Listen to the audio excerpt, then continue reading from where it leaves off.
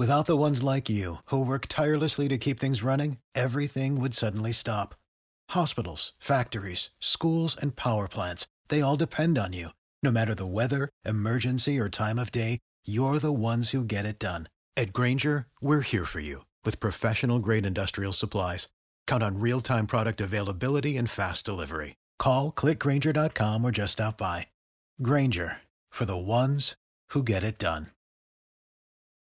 Beautiful little girl named Charlotte. She is such a doll.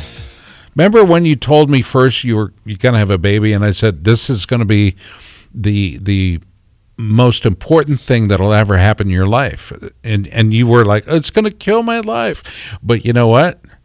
The day you had that little baby girl, it changed you. I never said it was going to kill my life. I just really enjoy riding. Mark Vukovic said the same thing. It was going to kill their way of life. But you know what? There comes a time when having a child, especially somebody that's in tune with the business as Charlotte is. Charlotte wants to go riding. She does ride a lot. She is actually amazing. At 4, she's riding her Stasic, and it's pretty cool because she was like, "Can I ride my bike?" Yep. Did you skip the 50? Did you? No, it's just a little. It's like a Strider, but it's electric. It's got a little electric engine on it, and it's tunable. It's on the lowest setting still. She's still crashing into things, but she's funny. It's whatever. She's a beautiful little girl. Everybody has that same story that has a kid that rides, and do you ever at any point between you and Sarah, your beautiful wife, is there a point where you ever say, hey, you know what, Sarah, or not Sarah, but Charlotte needs a little playmate, maybe a brother or sister? Maybe a dog? You never know. You never know what you don't know. Mm-hmm. Anyway, hey, next guest, waiting in the wings. We just had a great conversation, I think, with Thad Duvall. Josh Strang started the hour, but waiting in the wings is Stuart Baylor. Tony, this is a guy that you absolutely love. Well, I don't want to. Well, love is a big term, but love is a strong word. But I really like Stu. I'm a big fan. Let's put it that way. What's up, Stu? How are you? Oh, pretty good. Stewie, man, I tell you what, 4 straight podium finishes in the Kenda National Enduro Series.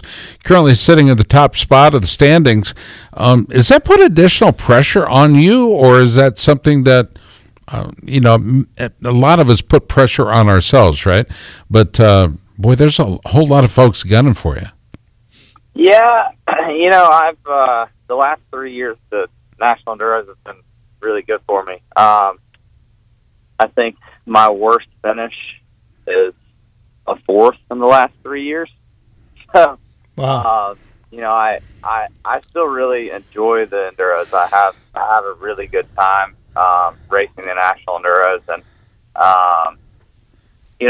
the only thing that I would say I'm nervous about is having a bike issue or having something go wrong, to throw it away. I think at this point mentally, the point wise with 5 rounds remaining, I'm sitting in a place to where it would take a really big screw up to throw it away.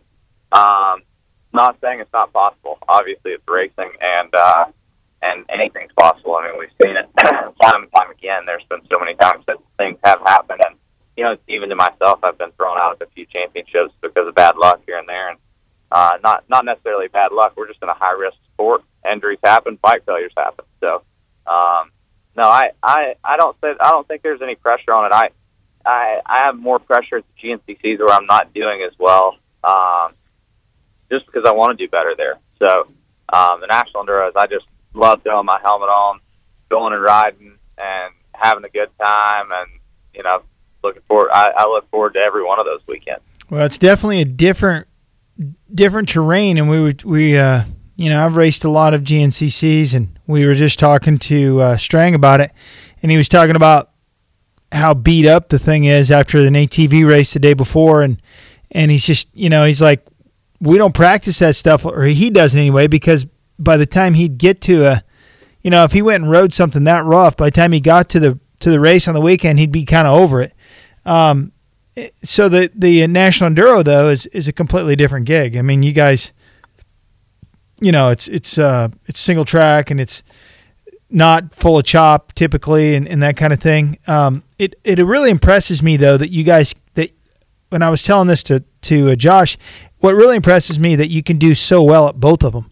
And I mean, I know that you are the self-proclaimed bad dude in the woods, but it's really impressive. And I don't know that some of your peers would be able to do, some of the guys you're competing with in GNCC would be able to do that as well in the enduros. Would you agree with that, or do you think, I don't know what I'm talking about?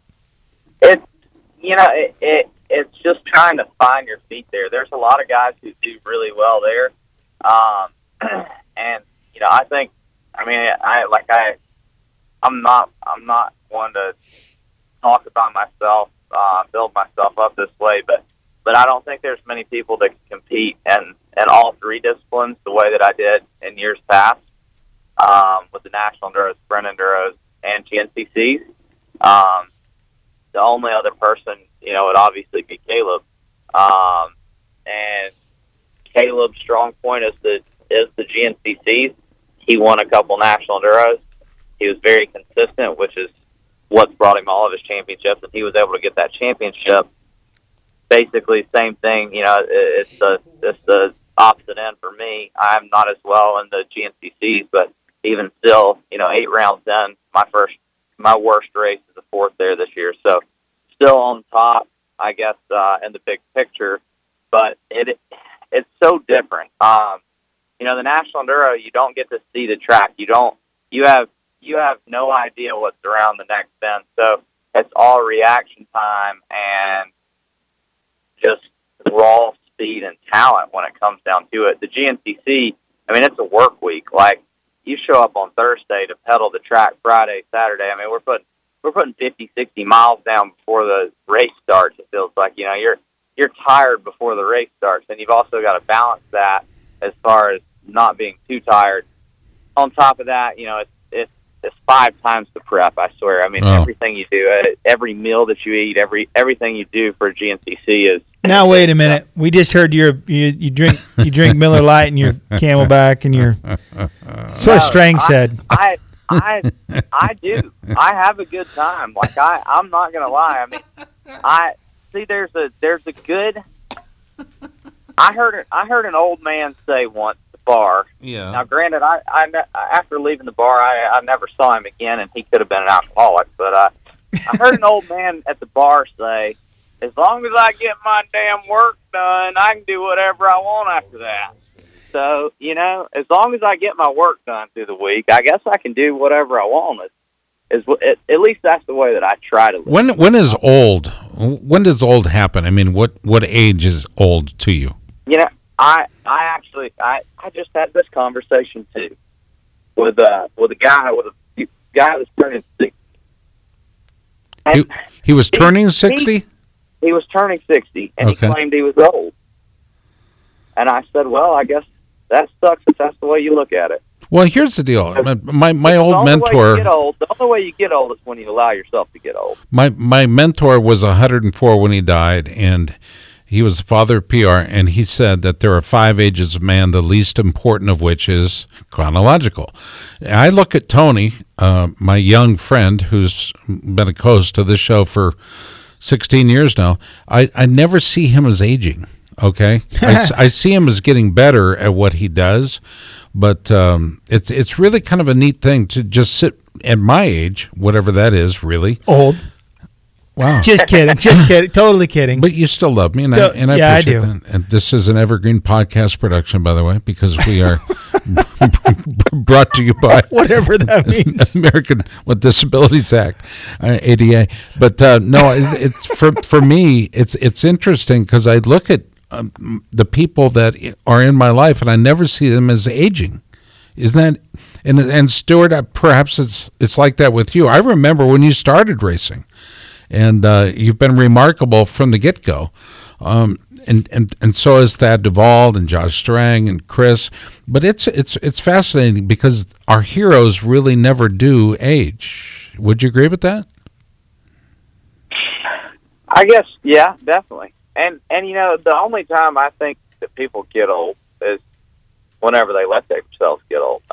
That's just the way that I see it. Like my grandpa, who was well into his 80s, still goes to the gym every day, and keeps up with himself and runs around the same that I can remember as a child, and he hasn't changed a bit. That's cool. And then you see other people, even your other grandparents that they start getting old. And, obviously with age comes bad health and some other things, but even during bad health, he never, my grandpa, my dad's dad, never let himself get weak. He was never going to be beat. Stu, do this same way. I've got about a minute left in the program. We got to wrap it up. But I wanted to ask you, when we first had you on the spring after your win in Florida, when you won the opening round of the GNCC, we talked about race management and race strategy, and you said that was the biggest thing that Caleb Russell has going for him, is he's really good at managing his race. And you said that was a goal of yours to work on. And I'm sorry we only have a minute for you to answer, but how's that going? Are you have you changed your program? It's tough. I mean, this week I thought that I managed it exactly the way that it needed to be done. I led when I needed to lead, and I had a lapper. I got into it with a lapper, and I crashed, and it allowed him to close up the gap. And then we were on a split line, and he had the lead coming into the section, but I think I had the pass made, and got into it with another lapper. And there's things that are just out of your control. So it's still tough. Like, Caleb was in the right position. He put himself right in the right position. When I made my break, and I tried to gap him, he was able to run with me, not where I was faster, but where he was faster. He didn't try to overwork it in the sections where he didn't do as well. He made his time up where he knew he was strong. And, I think there's certain weekends to where my strategies, I'm getting better, but Caleb is still very consistent and very strong with his strategy. So that's the answer I can give. Great answer and great way to end the show. Stuart Baylor has been our guest on Pit Pass. Thank you, Stu. No problem. God bless you, bud.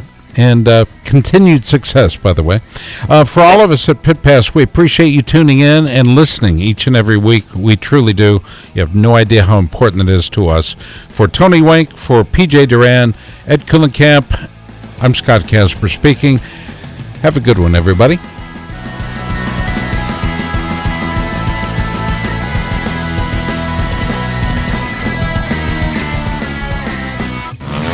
May I have your attention, please?